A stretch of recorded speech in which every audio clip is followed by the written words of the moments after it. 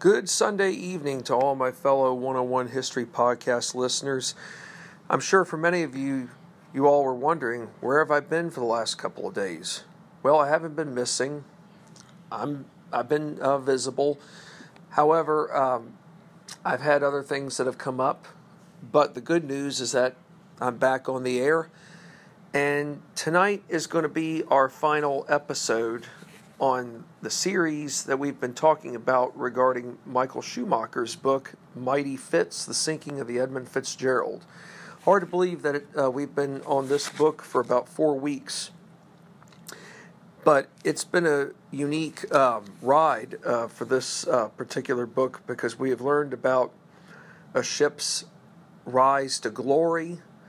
We've learned about a ship's rise to fame. Same thing as glory. But we've also learned about how a ship who made so many trips up and down the Great Lakes sadly met a very tragic death. A death that all crewmen know is always inevitable, especially come the time of November being the cruelest month on the Great Lakes, or what Gordon Lightfoot referred to in his song, The Wreck of the Edmund Fitzgerald, the gales of November, when they come early in November. But I've really enjoyed sharing this particular novel with the audience, with you all, the audience, I should say, because most of us, we all know about shipwrecks, but usually when we think about shipwrecks, we tend to think of the more famous ones like Titanic and Lusitania. We often forget about the shipwrecks on the Great Lakes. That's not to say that they're not important. They are. But usually when we think of shipwrecks, we tend to think of the ones that have occurred on, most notably, the Atlantic Ocean, being, like I said earlier, the Lusitania and the Titanic. So, given that this is going to be our final episode for the podcast series on the Edmund Fitzgerald, what else could we talk about that is of relevant importance? Well, in the last podcast, we talked about how in 1995, Tom Farnquist and a group of other, along with Bruce Fuoco, along with a group of other explorers, went down and were able to retrieve the Fitzgerald's bell. Now, in 1999, which I find hard to believe was just 21 years ago, what's significant about July 17th of 1999, there was a 290-foot Coast Guard cutter referred to as the Mackinac. On this date, the ship itself was stationed above the site of the Fitzgerald wreckage, and it had the honor of doing something that was an absolute first on Great Lake waters. Well, what's the answer? It had this ship, the Mackinac, was paying tribute to the wreckage of a commercial freighter, in this case the Edmund Fitzgerald. It's not just so much paying tribute to the wreckage of a freighter, but it's going to become officially consecrated as an actual grave site. So the Mackinac is transporting friends and families of the 29 men whom perished. The Mackinac itself is also functioning as a makeshift church. And on the Mackinac there stood Canadian and American flags near the stern railing. So what really is the primary service, or should I say the function of service on the Mackinac? That is the closing of a circle, as well as proclaiming the wreckage site as a formal grave site once and for all. So basically the closing of a circle could mean the closing of a chapter that has brought hardship to many of the families who lost loved ones. But at the same time, it will also bring a sense of necessary closure. Of course, at the same time, not all the answers have been resolved. In other words, we've never really been able to find out what really caused the ship to sink. But knowing that all these years later, close to 25 years later, we're actually going to now officially declare the wreckage of the Edmund Fitzgerald, where she sank, as an official grave site. And I do believe that the 29 men who perished below know deep down in their hearts that they are finally getting the true recognition that perhaps they deserved. Not that they didn't get any recognition when the Fitzgerald was officially declared lost, but now these 29 men now know that where they lay at the bottom of Superior, not just where whatever bodies, if any bodies are still there, in terms of where they're laying in existence, but the ship, even though the ship is broken in two, the bottom line is the ship will be eulogized to where she will forever remain in peace without any further explorations to the bottom of her grave site. Were the crew people, here's a bonus question for you all, were the crew people in attendance at gravesite service in the search for, let me rephrase it, were there crew people in attendance at gravesite service who assisted in the search for locating the Fitzgerald the night she went out of sight?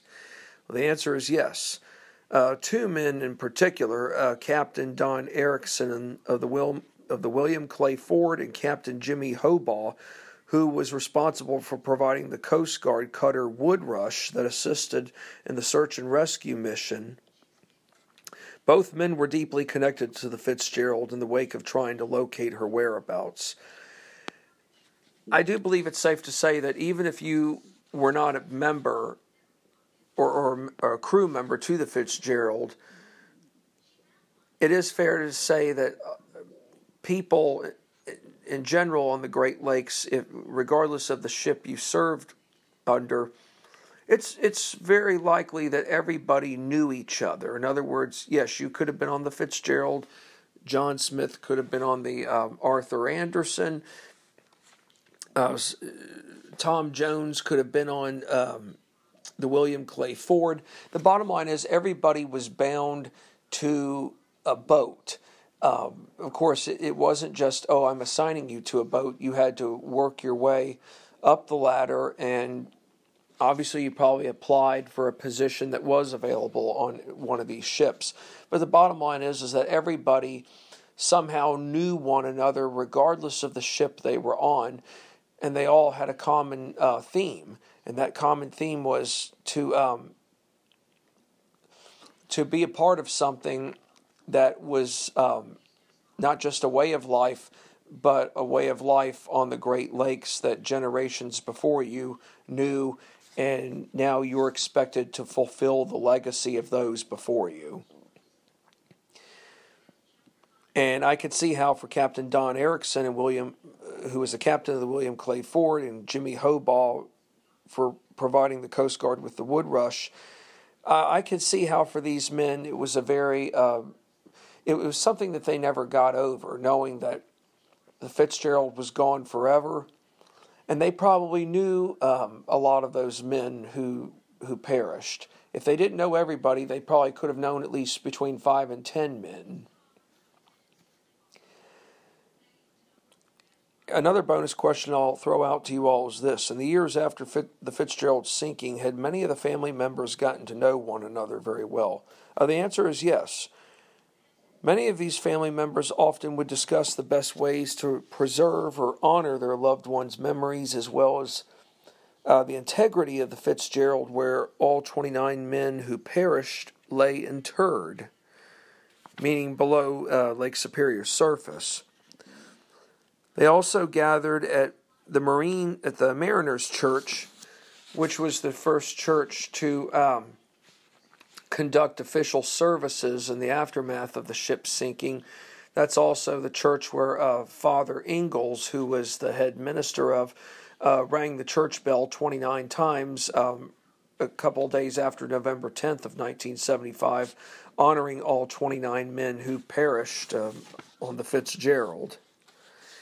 And of course, at the Mariners Church, it probably still is this way even today. Every November 10th, there are gatherings still to honor those 29 men. Even as, November's 2 months away, but why not still remember those 29 men 45 years later?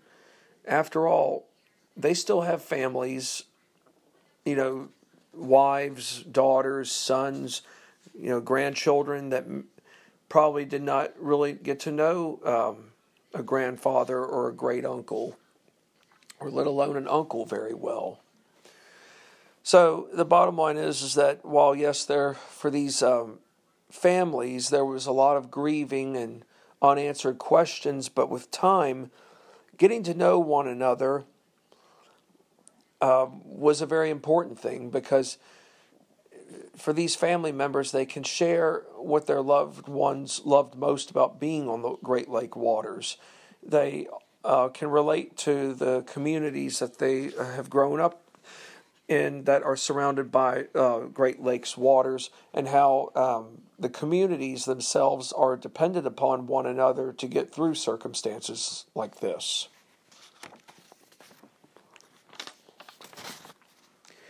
What relics did families bring aboard the Mackinac to share with extended family and others?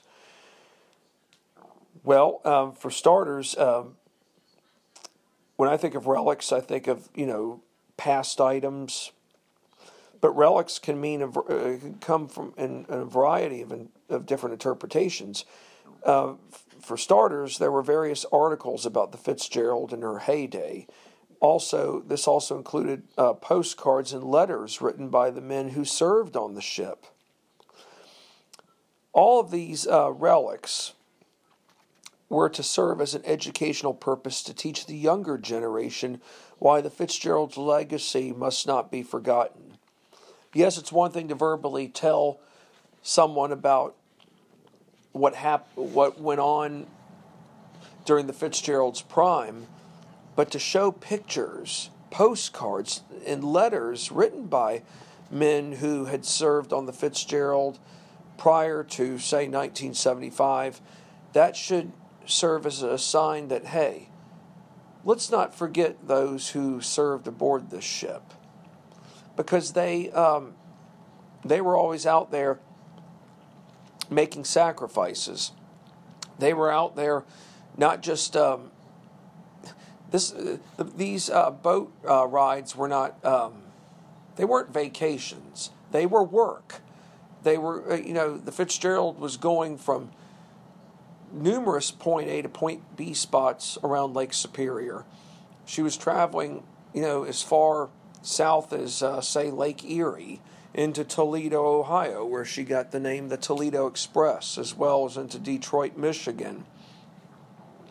She made her way all around the Great Lakes, and her men were willing to make the sacrifice to go the whole distance.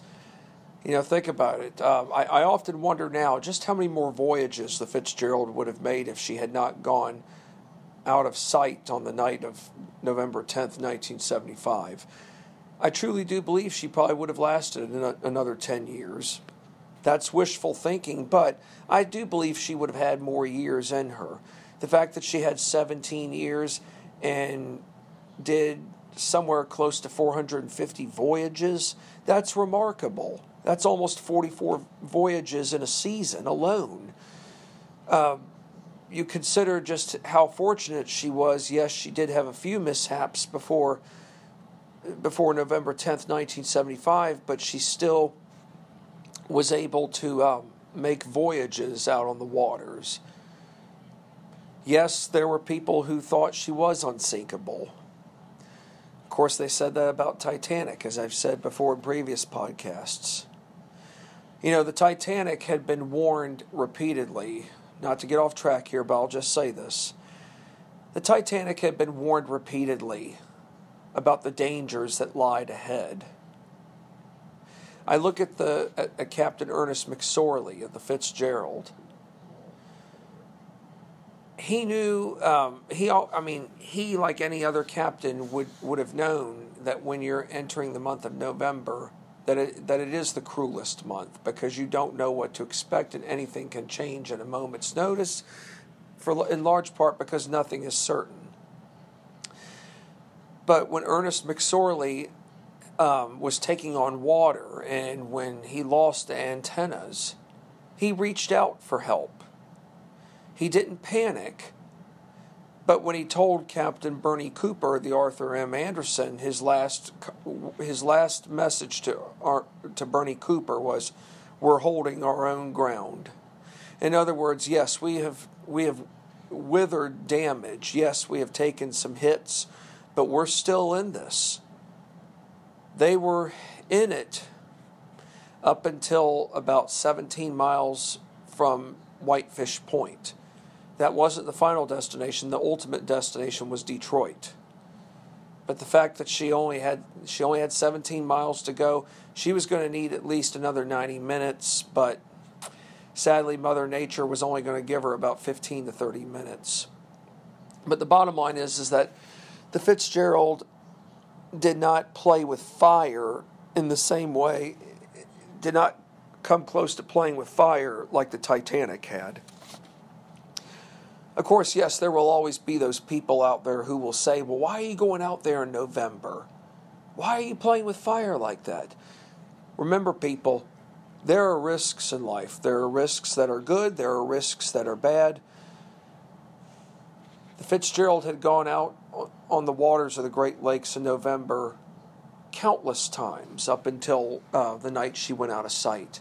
She had luck all those other times. Unfortunately, she ran into a bad situation where luck was not on her side. Okay, does this mean that God himself didn't want these 29 men to have the same success as they had before? Absolutely not. God was with them. It just so happens that Mother Nature got the better hand to where no matter what Captain McSorley was able to do to modify the situation on his end, Mother Nature was going to prevail. But at the same time, God himself was still going to find a way to look after those 29 men. And I'll get to that part here in a moment. But yes, it is very important that younger generations learn about the Fitzgerald's legacy, not just for those young people who live on the Great Lakes, but anywhere. Because Great Lakes ships, all of them, have had stories to tell. Those who have lived to tell the tales of the unbelievable in terms of weather, and those who didn't survive, whose stories were told by other men who did survive. In other words, the gales of November could either bring 50% survival or 50% death. However, for those who survive, they live to tell the story. Despite many families being close to one another, it's fair to say that there will always be questions never resolved, especially knowing for sure what truly caused the Fitzgerald to sink and vanish forever. You know, after having read this book a few years ago and then rereading numerous segments which covered all of my podcast sessions, you know, I can believe a lot of theories, but if you ask me, what do you think could have caused the Fitzgerald to ultimately sink? I do believe it's very possible that she did hit a shoal around the 6 Fathom Shoal area, and I do believe that once she hit the shoal, that the captain, he probably didn't realize just how severe the hit was to the shoal, because the ship itself would then take on water from underneath, which would have caused her to list, meaning it would have caused her to lean to one side heavily, to where she could not get herself back in proper alignment. And as a result of the listing, then it's fair to say that with all those rough seas that she was encountering, because, when a ship lists, it doesn't automatically mean that the seas are still calm or the water itself is calm. In this case, given just how rough the waves were coming, at the minimum 15 feet high, to rogue waves that were probably anywhere from 30 to 35 feet high, the rogue waves that were to that 30-foot threshold were probably were the straws that broke the camel's back for the Fitzgerald. Those waves were the ones that took out the hatch covers that protected the cargo below. And once the hatch covers were taken out by the force of the waves, once the cargo floods, then the ship starts to break. Its middle sections begin to break. The bottom line is these waves were so forceful, along with the wind gusts. All the right ingredients had to have churned up to where it was a deadly 1-2 punch that whatever came about, the chances of survival, you would have only had minutes to be prepared for any potential chance of survival, but had everyone put on their life jackets, they still would have been tossed overboard, and to the point where survival would have become even more dim. But all of this is just my theory. There are a lot of other different theories out there that we have shared. I do believe it's possible that the pilot house door could have been opened. But even if it was opened right away, time, unfortunately, was still not on the side to the crew. So the bottom line is this: I do believe that the ship did hit a shoal, and it did list, and like I said a moment ago, the rogue waves that came along took out the hatch covers and basically flooded the cargo hold to the point where the taconite pellets could no longer absorb all the water, and then the rogue waves come along and start breaking the ship apart. But I do believe that once the ship started breaking apart, that her bow was the first to go down, and it went down obviously at a very, very fast pace. The stern probably would have remained afloat for a few minutes longer, but then another wave would have come along and had to have taken the stern down so hard that she flipped and went down very fast to the bottom, and the stern itself remains upside down. But as the ship sank, I do believe that the middle section, of course there is no middle section, it was destroyed in a matter of minutes because of all the sheer force of the waves and the winds. I mean, waves alone cannot do all the damage. They can do a lot, but if you have 90-mile-an-hour gusts, the gusts alone can do all kinds of damage. So think of wind gusts of that point of like 90 miles an hour, pulling apart, tree stumps, or pulling apart a road sign. Think of 100-mile-an-hour gusts, like with a hurricane, or let alone a tornado. So basically what the Fitzgerald had encountered, it was like a natural disaster, except this is a natural disaster at sea.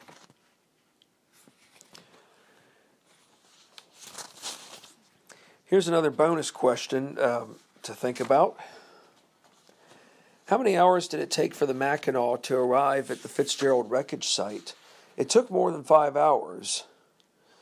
The ship had 133 civilians on board. The day's event allowed for all participants to come before the podium and honor the 29 men who perished.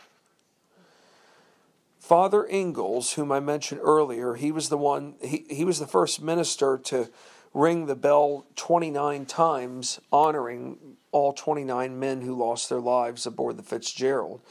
But Father Ingalls conducted the official ceremony. He mentioned to the families that while 29 men weren't spared the personal violence they encountered on November 10th of 1975, but for some miraculous cause, these 29 men managed to find peace elsewhere by finding solitude at the bottom of Lake Superior. In other words, while they may have lost the fight to have survived on the night of November 10th of 1975 on the surface of Lake Superior, perhaps their fight with Mother Nature was one that didn't last very long. Maybe that was a blessing. But when the ship did go out of sight and went to the bottom, that is 530 feet below Lake Superior's surface, as agonizing a death as that could have been, at least it was quick. They weren't suffering. But it is fair to say that all 29 of those men, they did die for something. I mean, they didn't leave anything on the table. Many of these men were seasoned veterans of the lakes. You had some who were rookies, who were going to make a name for themselves. But the bottom line is all 29 men died together. They died knowing that they were always putting their lives on the line so that people on the other end, being the receivers, would have a chance to still operate their businesses, knowing that natural resources coming from the freighters would benefit their cause, not just short term, but long term. Now, let me ask you all this. What is a necrologist? That's necrologist. A necrologist is an author of an obituary notice or notices. The necrologist, in this case, went about reading the names of the 29 men. One by one, a family member or a proxy, someone else representing the family member, approached the Fitzgerald replica bell and gave the rope a tug. In other words, by giving the rope a tug, they were ringing the Fitzgerald replica bell, honoring not just their loved one, but all the other men who perished on that day.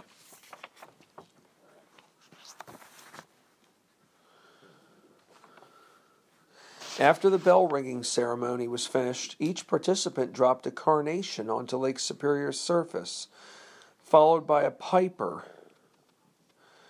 playing Amazing Grace and Flowers of the Forest to two buglers finishing the ceremony with taps. Not to get off subject here, but I think it'd be worth sharing something very unique to all of you listeners out there about taps. I know where taps got started. There is a historic plantation home not far from where my wife and I live. It's in Charles City County on what is known as Historic State Route 5. It is home to many well-known plantations that were once in their heyday. There are still a couple of them that are open to the public for general tours, and then there are numerous other plantations on Route 5 that are now privately owned. How ironic that one of my sisters had her wedding reception at a plantation in Charles City on Route 5 when she and her husband got married back in 2003. That reception was at Evelynton Plantation. But this plantation that I'm going to mention to you all is Berkeley Plantation. What's unique about Berkeley Plantation is that back at the start of the United States Civil War, the Union Army occupied the plantation, and it was while during their occupation of Berkeley Plantation that a fella within the Union Army, I believe his name was Daniel Butterfield. And if I am correct, Daniel Butterfield was the Union officer who came up with the song that we know as TAPS. So, for those of you who want to know where TAPS got started, it got started in the state of Virginia at Berkeley Plantation, which just so happens to be the home to the first English Thanksgiving that took place in 1619. And I've been to a reenactment of the first English Thanksgiving. My wife and I did 7 years ago. And if any of you all ever want to do another one of the, attend the first English Thanksgiving reenactment, I strongly recommend doing it. It would be your, you would get your money's worth out of it. I don't know, though, if they'll be doing it this year because of all that's happened with COVID-19. But when you think of TAPS and its origins, think of Berkeley Plantation in the state of Virginia, and most notably that it's on historic State Route 5. Now back on track. What ship or iron ore freighter would the Mackinac spot on its way back to Detroit? What do you know? It was the Arthur M. Anderson, the ship who was with the Edmund Fitzgerald on the night she went out of sight, being November 10th of 1975. Was Captain Bernie Cooper alive to have seen at this event? Sadly, Bernie Cooper passed away back in 1993. He lived to be in his late 70s.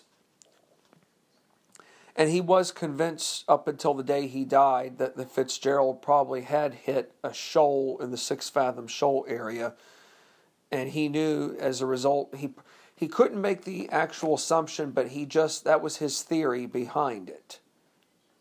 And I do believe he was probably right, that the Fitzgerald had flattened out by hitting a shoal, and as a result of taking too much water, probably led to her sinking. But he did pass away in 1993, and it's fair to say that he was probably smiling from above, knowing that the Arthur Anderson herself was still looking after the 29 families who lost their loved ones nearly 25 years ago. Think about it. The Arthur Anderson was with the Fitzgerald the entire way, not just after she had perhaps not so much after she had hit a shoal or was in trouble. She was with her from early morning up until the night she vanished off of their radar. It's a shame that Captain Bernie Cooper could not have been awarded a Congressional Medal of Honor, given just how valiant his crew had gone above and beyond to help Captain Ernest McSorley and his crew. But then again, that's to be expected of anybody on the Great Lakes waters. You do that kind of stuff. You don't burn bridges with other ships because everybody looks after one another. Well, as the future would evolve, and I can say this too, now that the ship, it's been 45 years since the Fitzgerald sank, but as the future would evolve, so too did the level of interest in the Fitzgerald story. There are still many people out there very interested in this story, and I think it's great. I think it's great that it has that same level of interest as the sinking of the Titanic did, and perhaps the Lusitania. The Fitzgerald may not have been on the White Star Line like the Titanic was, or the Lusitania's being on the Cunard Line. The Fitzgerald was the pride of the, she was the pride of the American side, but she was the pride to Ogle Bay Norton, and she was the pride to the hearts of so many people who watched her sail up and down the Great Lakes. She truly did deserve the role of being the Titanic of the Great Lakes. She deserved the role of being the mighty Fitz to the Toledo Express. Everywhere she went, people looked up to her as a very, very proud symbol. I'm sorry I never got to have the chance to have seen the Fitzgerald, but I've seen pictures of her. And by seeing pictures of the Fitzgerald going by along the waters of Lake Superior or any other Great Lake, I could say that even I have got a connection with the ship. And as for Gordon Lightfoot, if it hadn't been for him, I'm not sure who would have written a song about the ship. After all, it was Gordon Lightfoot that really helped keep the ship's memory alive. And yes, I do believe it's safe to say that even though in his most famous verse in his song, "Does anyone know where the love of God goes when the waves turn the minutes to hours?" all of us ought to remember that God was with the Fitzgerald even after she sank. But God was also trying to do everything he could to not only keep the men alive and to ensure that they could wither out the storm, but God is looking after those 29 men. After all, I think God himself is very glad to know that nobody else has gone down to disturb the wreckage site. So I think it's safe to say that God might be shadowing over the wreckage site. We just don't know it, but he is. I like the fact that that nobody else has made an attempt to go down in the past 25 years since what's his face, good old Tom Farnquist's arch rival nemesis, Frederick Shannon, who discovered that body and wanted to post it live so that somebody could have identified the remains. I'm glad that didn't go through. That would have been a huge painful reminder to any of those family members of what they lost. And I also like the fact that there are only a few artifacts that have been brought up. Well, I wouldn't say so much brought up. One of the Fitzgerald's lifeboats is preserved in a museum, and most notably the Fitzgerald's bell. I like the fact that people weren't ignorant enough to go down and steal artifacts. In other words, they weren't grave robbers. And I like how everybody came together, even though there might have been opposition from Fred Shannon about the Fitzgerald bell.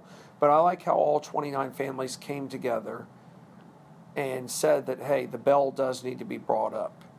And just so much it doesn't need to be brought up, it needs to honor the 29 men who were a part of something.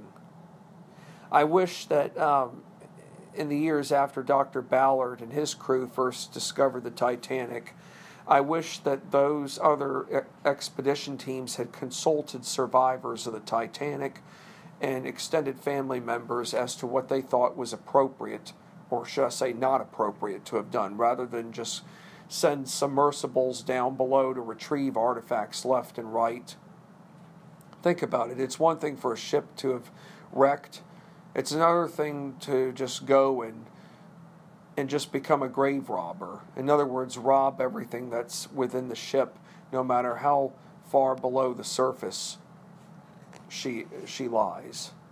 Think about it. Titanic is 2.5 miles below the surface of the North Atlantic Ocean. And while, yes, several artifacts have been brought up, and yes, it might be great to tell a historic piece of history to people, did those, like I said a moment ago, did the people of those expeditions bother to consult with survivors? No. They were just more concerned about perhaps wanting to make a profit. That's not the case with the Fitzgerald. So yes, both ships may have been mighty, they both may have been unsinkable, but with the Fitzgerald, Lake Superior, yes, still keeps her secrets about the dead and the fact that she doesn't give up her dead. But at least man was smart enough in this case not to take away the ship's integrity, or let alone dignity and respect. We're letting the men rest peacefully, and whatever other objects or artifacts with the ship that are still down there are also resting peacefully with the men as well. Well, we've really this was a very enjoyable podcast. I really enjoyed sharing with you all about the Edmund Fitzgerald.